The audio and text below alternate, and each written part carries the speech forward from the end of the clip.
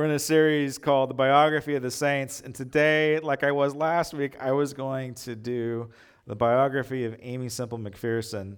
But early in the week, the Lord's like, no, it's because of current events and situations. I want you to frame a message where you're calling people back home. You're calling people back home to the church, but back home to the gospel, the purity of the gospel. Because in the days that could come, your faith is going to be the most important thing in your life. The gospel, if it is not centered in your very being,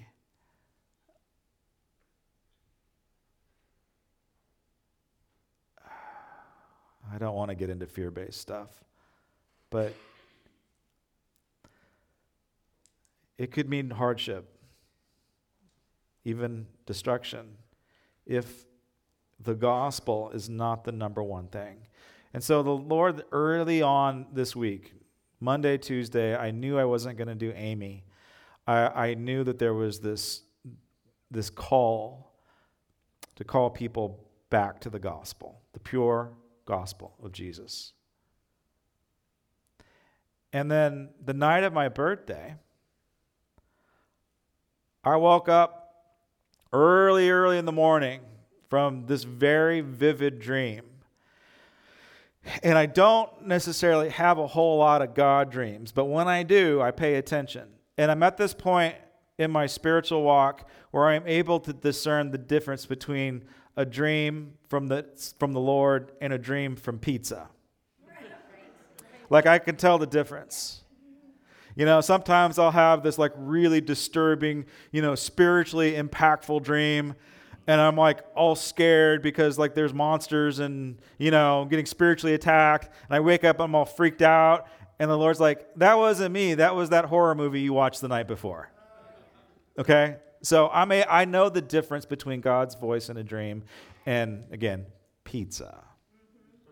And I know a lot of people get confused and maybe even deceived from an impression that they might get. But when God speaks, it can be heavy, it can be convicting, it can be forceful. You might even feel scared. But the underlying sensation when God speaks is a peace. And there is an answer. There's an answer there in the dream. There's a way. There's a promise. And if you don't have a promise, if you don't have peace, if it is a fear that is unescapable, then guess what? That ain't the Lord. So, regardless, I woke up and I was rattled, I was shaken in this dream. And I want to share it with you.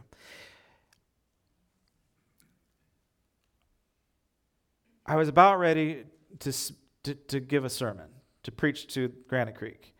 The difference is that the venue kept on shifting. The people were there in their seats, but the venue moved from one venue to another venue.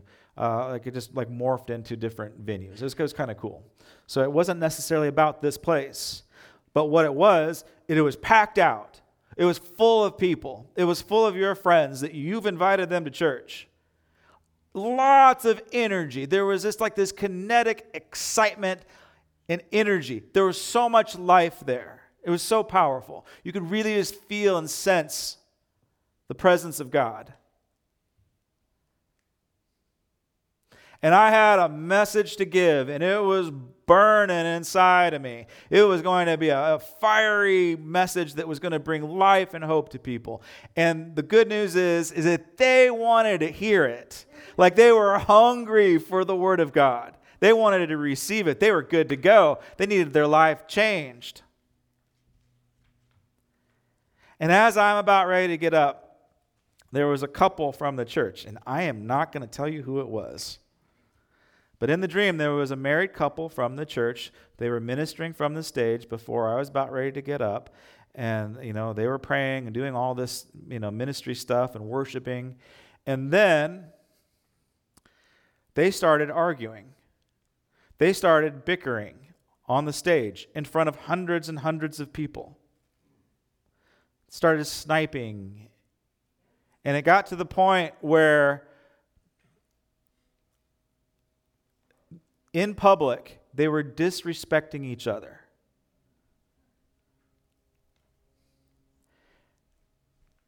Holding your spouse in contempt will kill your marriage. Holding your spouse in contempt will hurt the church. And so as I'm seeing this, it was embarrassing. It was awkward. I mean, have you ever seen somebody get into a marriage fight, in public? You know how awkward that is? It is like, oh, okay. This is like the worst. So there was like that awkward moment. And, like in my mind, oh my gosh, I got to do some damage control. I can fix this. God's bigger. I got this thing. I'm going to put a Band-Aid on it. I'm going to hang a hat on it. I can fix this problem. So I hop up there, and I'm looking at everybody, hordes of people, and they're all just kind of like, oh, that's awkward. And then I pick up my Bible, and I open it up. I'm going to read from the Word of God. And by the time I look up, everybody is they're just leaving. They're all leaving in droves. And wait, don't go. I've got something important to tell you. And we don't want to be here. Why would we want to be a part of this? And they all left. And it was me and one other person. Because that dissension in a marriage, that conflict in a marriage, grieved the Holy Spirit. And it was a horrible witness for a people that need to hear the gospel.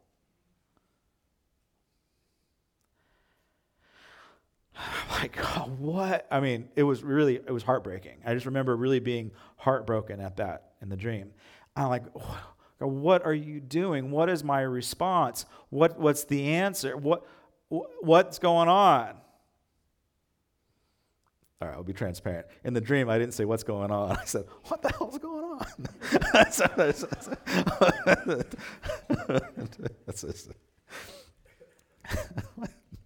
Like, oh my. And one simple word, which was the response, which I believe is the answer. And that response was Galatians. I'm like, Galatians? What kind of answer is that? So I spent a lot of the week reading through Galatians. I read through it. I listened through it. Galatians is a book in the Bible in the New Testament written by Paul. It's an epistle of Paul. And it's a unique letter. Paul never wrote like this to any other area.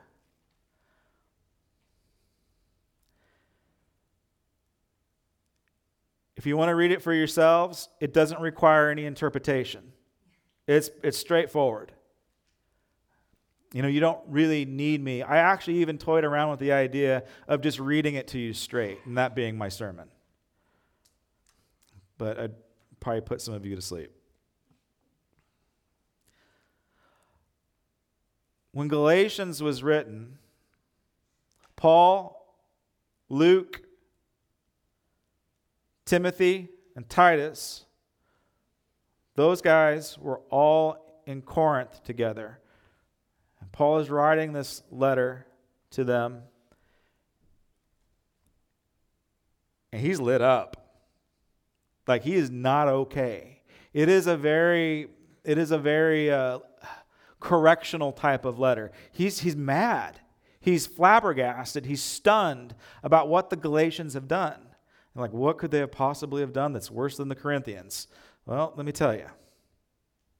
Get your Bibles out. Turn to Galatians. When Paul addresses them,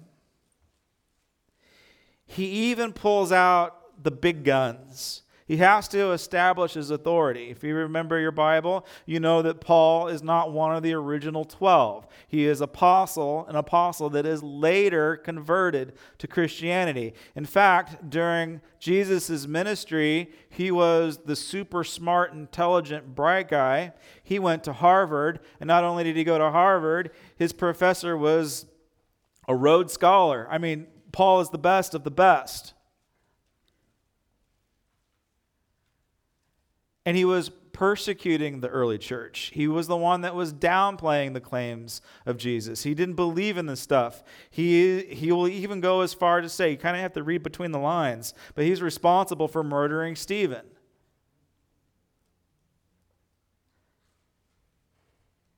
And so when he is writing this letter to the Galatians, whom he had once ministered to, whom he had once shared this gospel, and that community was transformed.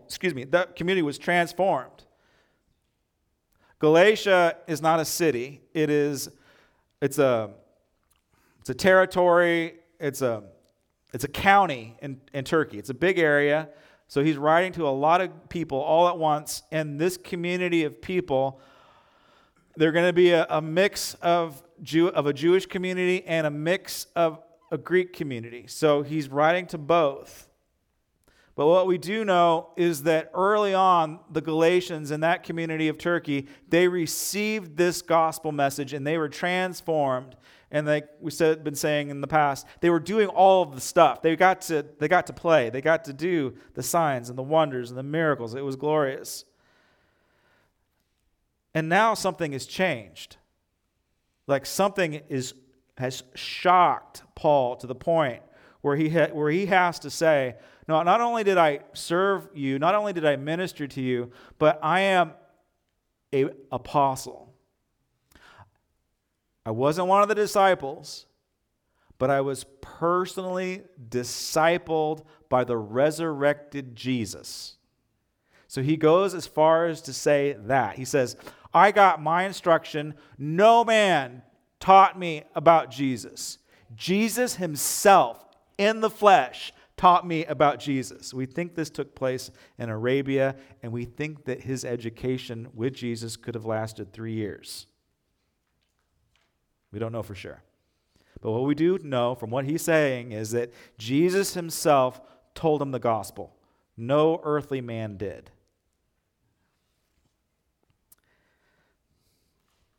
So he's bringing out the big guns, and he starts off like this.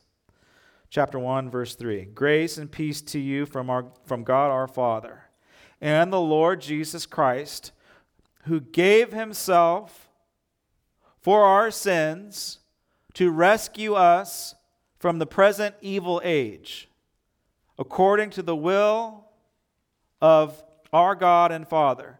To him be glory forever and ever. Amen. Sounds super churchy, but this is the gospel. This is pure and simple, unadulterated gospel message of Jesus Christ, and he opens with this for a very specific reason, as we're going to get into next.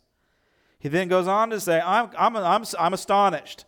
I'm flabbergasted. I am astonished that you are so quickly deserting the one who called you by the grace of Christ, he's talking about himself, and turning to a different gospel. Turning to a different gospel. I'm going to have you say it. We don't usually do this. Say, turning to a different gospel.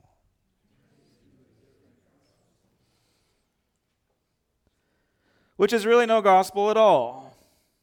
Evidently, some people are throwing you into confusion and trying to pervert the gospel of Christ. But even if we, and that we is Paul, Timothy, Titus, and Luke. That's a pretty big, important we, right?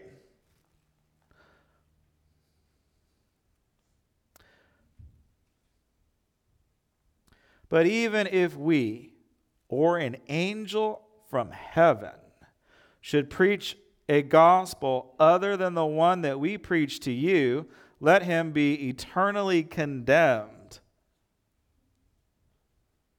I'll say it again. If anyone is preaching to you a gospel other than what you accepted, let him be eternally condemned. That's really heavy language. Okay, I will translate this for you. And I'm not trying to be flippant or for shock value. I'm trying to tell you how it would have come across back then. If anybody is teaching you another gospel other than the gospel that is laid out here in the first few sentences, that Jesus Christ, who gave himself for our sins to rescue us from the present evil age, if there is a gospel other than that these people are teaching you, you tell them to go to hell. Like that's how strong his language was.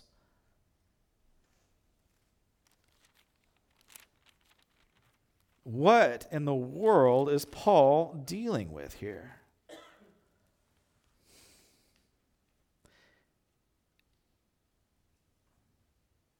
He's writing, again, from Corinth. If you're familiar with the Bible, you know what the Corinthians were dealing with. There was a lot of sexual immorality, a lot of partying going on. You could even go to church and have a sexy good time. Like that was the context of Paul with dealing with the Corinthians. Like they were so lost in a lot of different areas. But what in the world are the Galatians doing that gets Paul more fired up than writing to the Corinthians?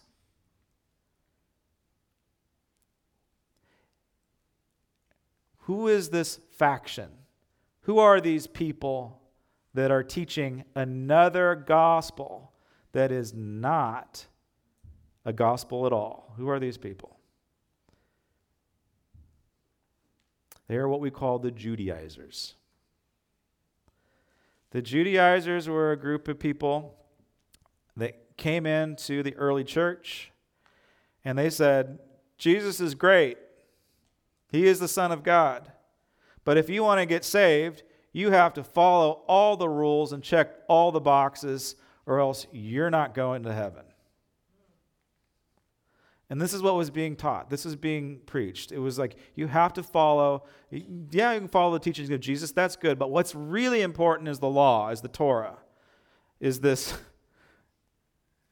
thing that no one is able to follow, actually.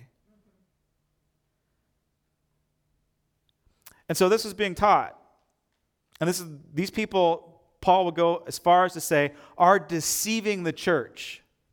They're bringing in divisions and distractions and factions and pride and arguing. It's literally hurting the church. And again, Paul is flabbergasted that this is even taking place. He will, in certain places, like, did I come and minister to you guys for nothing? Did you guys not receive anything? Did I do this all in vain? Okay, so this is kind of, I will try to put this into a cultural context.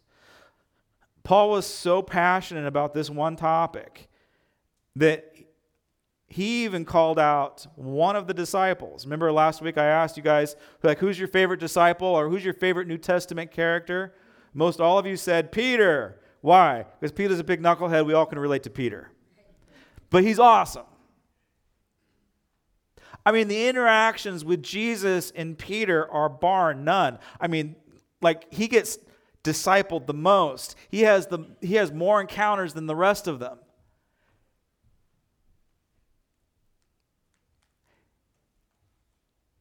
He had this intimate connection with Jesus that was unique and maybe John probably didn't even have. And Jesus restored him after Peter denied him 3 times. So you would think that if anybody would have their act together after Jesus had ascended to the throne, it would be Peter. But he's still a knucklehead. He's still insecure. He still makes bad decisions. And Paul, who was not one of the 12, calls Peter out publicly. It's a really interesting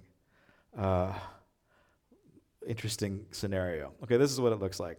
So in the early church, they had what we call love feasts, and that's where they actually serve communion.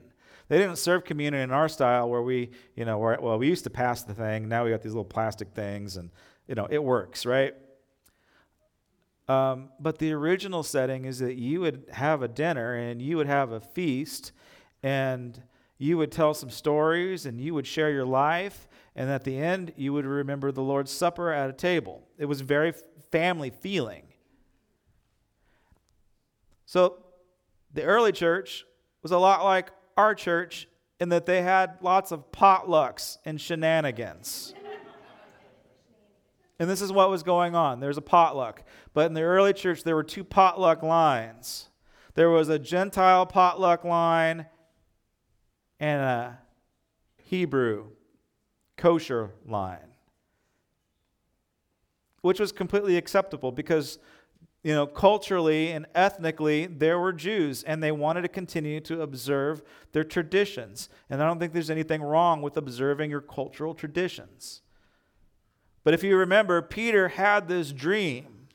He too had a vivid dream where from heaven, a big sheet, a big blanket full of all these tasty animals descended from heaven. Shrimp and bacon and lobster and crab. And there was cheese on all of them. And so Peter's like, oh, what's this? This is scary. And you know what God's response to him when that dream took place? He says, you need to kill and eat. Like these unclean things are now going to become clean for you. You will kill and you will eat. And you get to move from the kosher buffet line over to the Gentile buffet line. Thank you, Jesus. And so he did. He was obedient. And Peter moved over to the Gentile buffet. And then the Judaizers came in. The Judaizers with their fancy clothes and their garbs and their rings and their money and their prestige and their education. They just walked right in, and there was just this air about them that, like, if you're not doing it our way, you're not doing it the right way. There was a huge amount of social pressure that these guys were wielding. They were masters at social pressure. And even Peter, in the presence of these prideful men, slipped. Hanging around certain people, he would eat shrimp. But when the Judaizers came in, well, then all of a sudden he's the good, perfect, kosher boy. And Paul saw this, and Paul called him out publicly and said, you're a hypocrite for doing this. God set you free from that law, and now you're just going back into slavery, and you're being a terrible model for everybody else. It's pretty bold. Like, I don't recommend it. But it is a bold statement. And again, he's dealing with this issue that is, well, it's destructive. Chapter 3, verse 1 says, you foolish Galatians. Chapter 3, verse 1. You foolish Galatians, who has bewitched you? Maybe say that. Who has bewitched you? Say that. Who has bewitched you? Before your very eyes, Jesus Christ was clearly portrayed and crucified. I would like to learn just one thing from you. Did you receive the Spirit? That's a capital S. This is the third member of the Holy Trinity. This is God. Did you receive the Spirit by observing the law or by believing what you have heard? Are you so foolish? After beginning with the Spirit, you are now trying to attain your goal by human effort. Underline that. Are you trying to obtain your goal? Are you trying to have understanding, proper theology? Are you trying to get ahead? Are you trying to get saved? By believing or by human effort? Have you suffered so much for nothing? If it was for nothing, does God give you his Spirit and work miracles among you because you are good boys and good girls. I added that part. Because you observe the law. Okay, do you know why God does miracles? Do you know why God healed a gal's leg the first service? Do you know why that happened? Was it because she was good? But was it because she was morally upright? Was it because she had all of her boxes checked? Was it because she was observing the law? It had absolutely nothing to do with that. It's because God loved her, and he was willing, and he was able. Amen. She didn't deserve it. God did that. It was not a human will.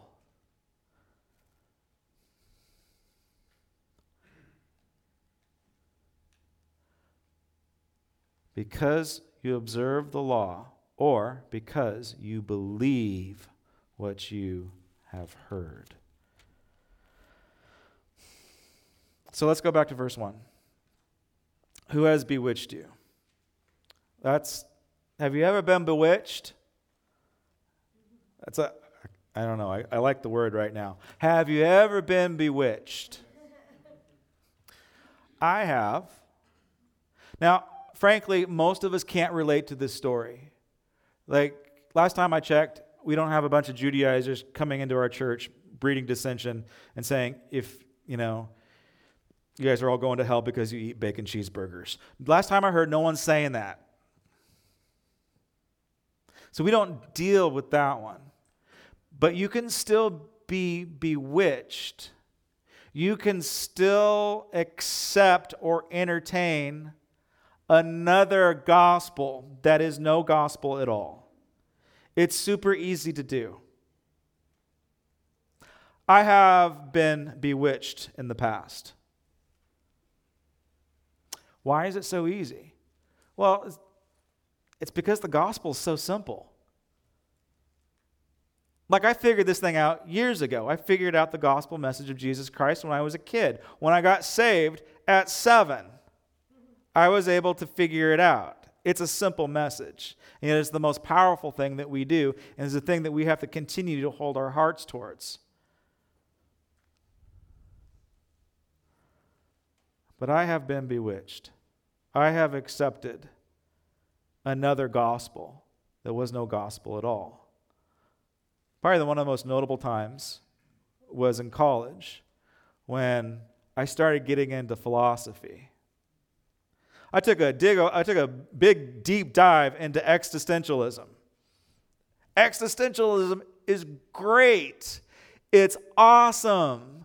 It gives me all the answers. When I start studying it, I get smarter than you guys. I know more than you when I get existentially deep. Man, it feels good to be smarter than you. That was my other gospel, existentialism. And I went further in. I went deeper down. I got smarter. I just like, wow, man, my mind is exploding. I went further in and deeper down. Hey, do you know what's at the bottom of that? Nothing. Darkness. Death. One of the other gospels that was no gospel at all for me was the study of world religions. I still like it. I still study it. Like, I'm a student at heart. But there was this moment where I'm all like in experimental mode, right? I want to experience and, be open-minded about this stuff. So I did a deep, long dive into world religions. Never walked away from my faith, but I'm like, wow, that saying from Confucius sounds a lot like what Jesus would say. And Buddha said it this way, but Jesus said it this way. They're very similar. It's, comparative religions, right? Though that's what they'll teach you. And sure, truth is truth, and they do have some things that are in common. But there's only one Jesus, and there's only one salvation, and he's the only one that died for me and for you for the forgiveness of our sins. So you can do a deep, long dive into world religions, but you want to know what's there at the bottom of it? Nothing. Darkness and death. There is only life in the gospel message of Jesus. So have you ever been bewitched? And why do we let it happen to us? I'll tell you why. It's because our minds, the human brain, is wired for novelty, for something that's new, a new expression, a new twist. Maybe even learning something that nobody else knows, and you have the secret knowledge all deep down inside of you. Like you have the answers, everybody else is a bunch of idiots. Our mind will gravitate towards novelty. But there's nothing novel about the gospel. It's pure, it's simple, it's transformative, it's power. So quit getting bored with it. That's right. It's all you need. If you are bored with this message of the cross, that Jesus died on that for the forgiveness of your sins, if you're bored with that message, that very simple message that he is saving you from a present evil age, well, then you need to work on your faith. You need to not work on all these things that you can do to better yourself. Believe in your heart and confess with your mouth that Jesus is Lord. That you've got to find your affections back to the cross. Everything else is another gospel that is no gospel at all. So what has bewitched you?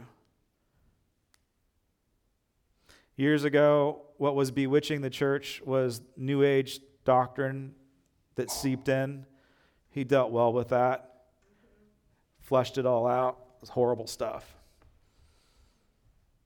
Have you ever been bewitched by New Age doctrine? It ain't good. It might be fun. You might connect some points, but it's evil.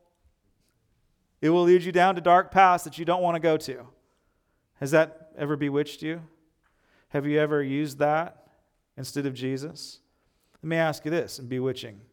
Have you ever thought that what Jesus did was good, but maybe he needs a little help because he doesn't quite understand the situations? Well, yeah, I understand the gospel message of Jesus Christ, but it's too simple. I need to overcomplicate this thing so that I can answer this problem in my life. I need to overcomplicate the gospel and so that I can figure out what's going on in this world. I do want to talk about this. It kind of came to me first service, and I'm like, okay, yeah, I'll do it. A few weeks ago, Pastor Michael Jones did a great message on Augustine, St. Augustine. And St. Augustine is like right up there with Paul. Like he almost takes second fiddle to Paul. But his writings, they're not canon, right? They're good, but they're not this, right? They're good. And Augustine was dealing with a situation in North Africa when Muslim forces were beginning to take over North Africa. North Africa used to be a Christian hub. It was huge. That's where Augustine lived. He lived in Hippo in North Africa. And him seeing what was going to take place in the future, him knowing the gospel, I'll probably get in trouble for this comment, but Jesus wasn't good enough. Jesus could not answer that question for him. And so Augustine developed the theology of justifiable war. That's not in the Bible, by the way. That's Augustine. So what can bewitch you? What is either a gospel that is not the gospel? Or what is something that, this is not good enough, so we're going to add to it? We're going to overcomplicate things? What has bewitched you in the past? Has it been a political party? Has it been a philosophy? Has your own self-development been your own gospel? What has bewitched you? What has taken away your fascination of what Jesus has done for you on the cross? What takes up more headspace and time and energy that you are learning about and focusing on than this? Do you see how easy it is to do? You see why Paul would be so frustrated, saying, you guys have heard the pure, unadulterated gospel, and now you're giving your hearts to something else.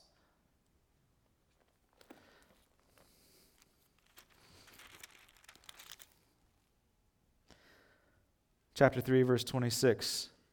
You are all sons of God through faith in Christ Jesus. For all of you who are baptized into Christ have clothed yourself with Christ. There is neither Jew nor Greek nor slave nor free. I'm going to add rich and poor. Male nor female. For you are all one in Christ Jesus. That's a huge statement. Like, this tears down all of the walls, all of the labels, all of the categories, all of the parties that we have this incredible ability to put ourselves into. Paul, he dismantles it all. He says, no, there are no Jews. There are no Greeks.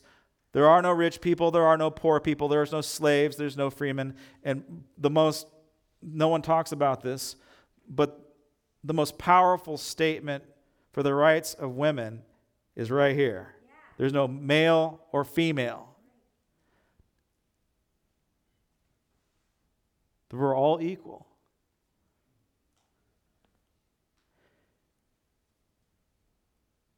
As long as we are in Christ. Now catch this.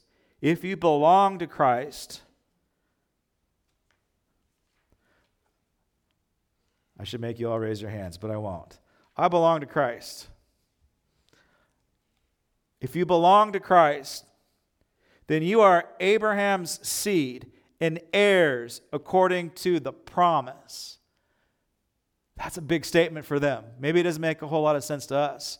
But man, for those Judaizers, that would have offended the socks off of them. Because what he's saying is, you're an heir. You're now, if you believe in Christ, you're right in there. You have been grafted in. You are an adopted son and daughter. You're Abraham's seed. And these people, they're most likely Greek or Helots. And Paul is saying, no, Zeus is not your father. God's your father. That ethnicity that's just your ethnicity.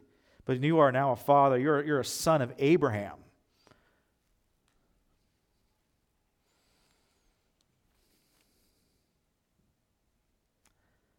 Every promise in the Word of God that was promised to God's chosen people is now available for you and me. So ethnically, I don't even know how much these days. They're the ones that are doing the deep dive into Ancestry.com. But ethnically, I've got a little Jew in me somewhere, right? But not enough to get me to the kosher table. Not enough to let me into the party. Like, they're not going to let me in.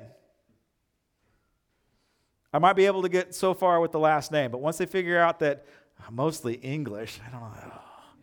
Once they, God's got a sense of humor because, well, anyway, I'll leave it alone. Once they figure that out, there's just this hierarchy thing. They're just not going to let me in. I mean, unless I go through all of their hoops and jump through all of their laws and do all of these things and convert, but I know they're still going to look down at me if I ever did that. But not God. God says that you and I are Abraham's seed, that we're chosen if we believe in Christ, if we believe in this very, very simple message. Paul is absolutely brilliant, by the way. I don't know if you've figured this out, but when he's talking to these people, again, this is chapter 4, verse 20. I wish I could be with you in person, face to face, so that I could change my tone. He knows that when he's writing this letter, and incidentally, he says, I'm writing this in my own hand. Usually he had somebody else write his stuff. I'm writing this in my own hand. I'm so ticked off at you guys.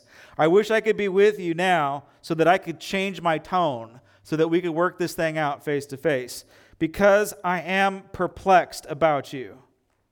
Chapter 5, verse 1. For it is for freedom that Christ has set us free. Amen? This is pure freedom.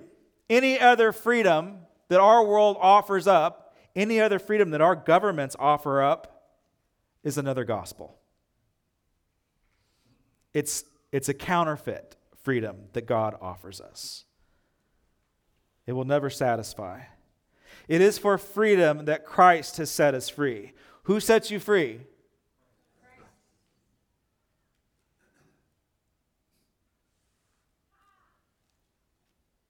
I love my country. I love my freedom. But George Washington didn't set me free.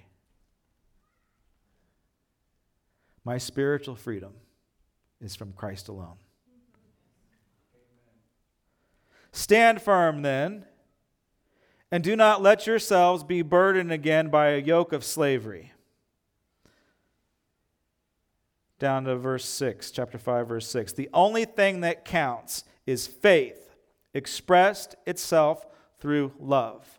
So, what really matters right now, if you want to boil all this thing down, it's not what you do, it's faith. And how do you know that your faith is lining up and that you're walking in step with the Spirit? Well, it's expressed through love. Okay, if your faith is not loving, then guess what? You don't have faith. You were running such a good race. Who cut out on you and kept you from observing the truth? Here's the funny thing about truth. Like when I was hip deep into philosophy, existentialism, I convinced myself that I knew the truth. Isn't that funny how we can bewitch and deceive ourselves? We can actually lie to ourselves and believe our own lies. Paul says, who cut in and kept you from observing the truth? So the huge irony is that these Judaizers were truth experts. They were law experts. They literally had everything planned out. Verse 13, you, my brothers, were called to be free, but do not use your freedom to indulge in sinful nature. Rather, serve one another in love. The entire law is summed up into a single command. Love your neighbor as yourself. Real quick, who's your neighbor? It's everybody. It's Ukraine. It's Russia. It's Claremontians. It's Upland people. It's even people from Fontana. I'm sorry, I picked up. I'm sorry. I know. That was terrible. I'm sorry. Yeah. Got to get some levity into this message, right? The entire law is summed up in this single command. Love your neighbor as yourself. If you keep on biting and devouring each other, watch out or you will be destroyed by each other. Hence my dream. Married folk, if you keep on biting and devouring each other, watch out or you will destroy each other. So, I say, live by the Spirit, and you will not gratify the desires of the sinful nature. Down to verse 19. The acts of the sinful nature, they're obvious. Okay, it's a no duh, but he still has to tell them. Why? Because they're bewitched. He's got a funny saying. Sin makes you stupid. So he has to tell these obvious things, right? These are obvious. Sexual immorality, impurity, debauchery, idolatry, and witchcraft. All right. Those are all kind of straightforward. You guys know by now that witchcraft is that's a sin, right? Debauchery, you guys know that by now? Like debauchery is that's sinful, right? Hopefully you know that. Sexual immorality, yeah. Now, here's the brilliance of Paul. Because when he says this to the Galatians, sexual immorality, impurity, debauchery, idolatry, witchcraft. Later he'll go on and say, drunkenness, orgies, and the like. These are all things that largely we don't deal with. Okay, at any given time, there's somebody in a congregation that is involved in sexual immorality. That's just that's just human nature. At any given time, that's taking place. But not the entire church. See, in Corinth, it was rampant. These issues should be directed at Corinth and not Galatia. Galatia didn't have this problem. Galatia was not struggling with these immorality issues. They were struggling with legal issues. Okay, and I need you to catch this. This is so important. So when this is said, the Galatians are like, yeah, of course not. We're not going to be sleeping around. Yeah, of course not. We're going to be having orgies. Yeah, of course not. Debauchery and drunkenness. We're not doing that. Right? That's not their issue.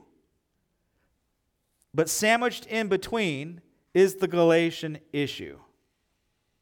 Hatred, discord, jealousy, fits of rage, selfish ambition, dissensions, and factions. Why is Paul brilliant? Because he lumps those things that we're so easily fall into with the worst sins that we could possibly think of, and he equates them as the same thing.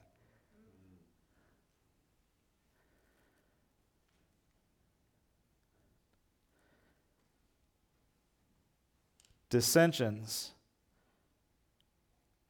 and debauchery are the same thing. Discord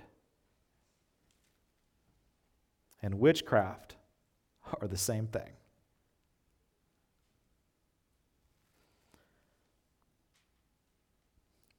But the fruit of the Spirit, here's the answer. Paul just told you what's wrong with you. Here's the answer. Incidentally, in this series that we're doing on fleshing out and bringing to the surface what your personal calling is. Are you a prophet? Are you a teacher? Are you an evangelist? Are you a pastor? To figure out what category of calling you fall under. And even as we pour a little gasoline on your spiritual gifts, as we're looking at these things and practicing these things, the next and third and final step to your calling and your gifts, there must be fruit, the fruit of the Spirit. And here it is right here that Paul talks about.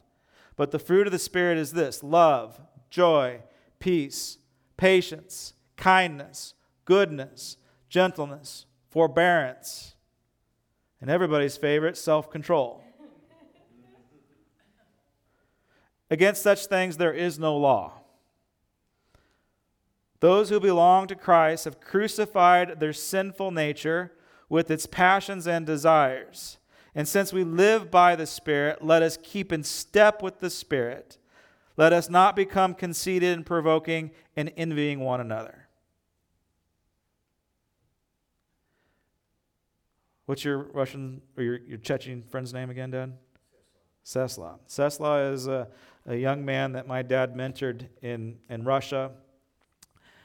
And he is Chechen. So thank God there was a believer in Russia that said, these Chechen people who we've been told to hate, well, he's my brother. He is my neighbor. Because somebody viewed this Chechen Muslim as his neighbor, well, this man's life was changed. But there was so much anger and dissension and hatred and fits of rage, so much bottled up inside of this man, that the only thing that would set him free was the gospel.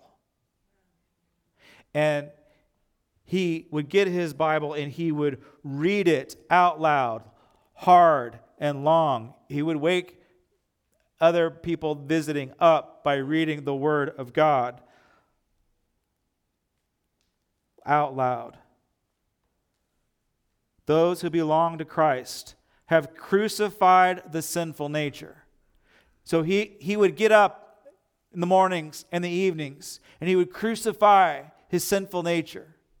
He would crucify the hatred and the rage and the ambition and the jealousy and the discord, and he'd have to purge it out of his system. And he said that if I don't crucify my hatred, then it will destroy me. So I have to read this word of God out loud and declare it over my life, or my rage will destroy me. This is a young man that experienced things that you and I probably can't even comprehend. Probably did things that you and I can't possibly comprehend. But when the gospel message of Jesus Christ gets a hold of somebody, it saves them and it frees them and it transforms them. But we have to crucify this stuff. So let me end. Landon, come on up. Let me end with this. Again, that question. Have you ever been bewitched? Have you ever took a doctrine, an idea, a philosophy, a party, a way of life that is another gospel? Are you doing it now? Do you know that the Lord wants to call you home to his pure gospel? Don't get bored with it. That very simple statement that Jesus died on the cross for the forgiveness of your sins, to deliver you from an evil age. That message, that's good enough. That saves you. Believing that. When you hear that, believing that saves you. Are you finding yourself imprisoned by bitterness and contempt? Do you know that praying this prayer will save you and free you from those emotions, from that spiritual bondage? Are you stuck in the prison of contempt for your spouse? The only person that can free you is Jesus. Counseling will help, but Jesus is the only one that saves.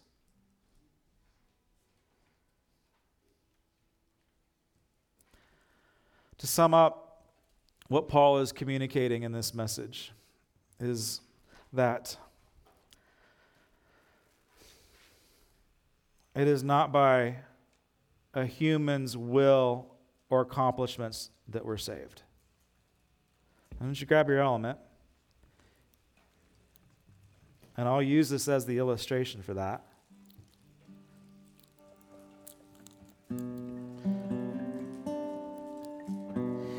If you've ever done your communion and you pulled out your element and said, I took communion and I saved myself, that's another gospel. Like you performing that act and saying, I did this. If you've ever said, I did this, then that's another gospel. And it is no gospel at all. Because you did not do it. You did not save yourself. Your morality isn't good enough. Jesus did it. You did not say, I'm saving myself by going to the table. No. Jesus saved you by inviting you to the table. This is his body, which is broken for you. You are a part of it, but you are his hands and feet. You belong in this body. You belong to the gospel, the good news of Jesus Christ, who saved you from hell. Receive the body of Christ.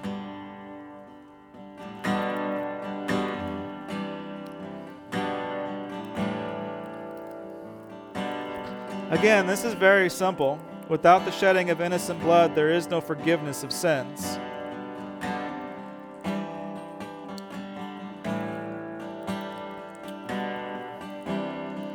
You might be able to come up with some great answers and some great systems, but this is the only thing that washes away all of your sins.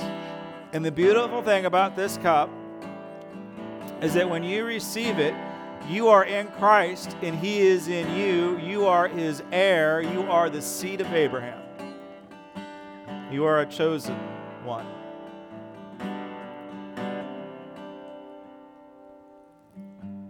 Paul would say this to the Galatians, and he would say this to us.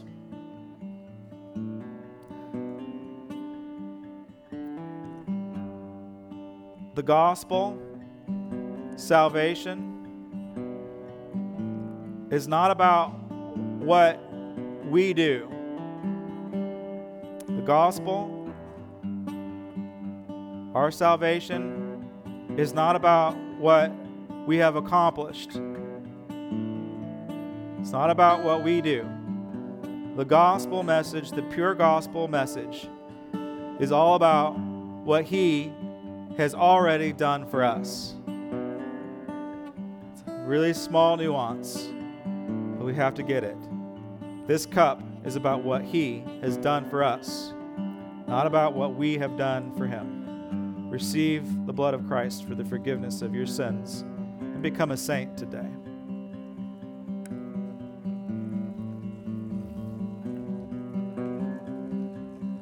And when before the throne I stand in him complete, Jesus died my soul to save. My lips shall still repeat, 'cause Jesus paid it all to him I owe. Sin had left its crimson stain, he washed me white as snow. God bless you guys. Sorry for keeping you a little later than normal, but we really needed to take some time to pray today. So now may the Lord bless you and keep you. May he cause his face to shine upon you, to light up your day. May he be gracious towards you, turning towards you in your times of confusion. May the Lord God fill your home with peace, a peace that transcends all of the craziness that's in your personal life, a peace that transcends even the chaos in our world. Choose his peace and replace that fear with the joy of the Lord. God bless you guys. Have a great week in the Lord. See you soon.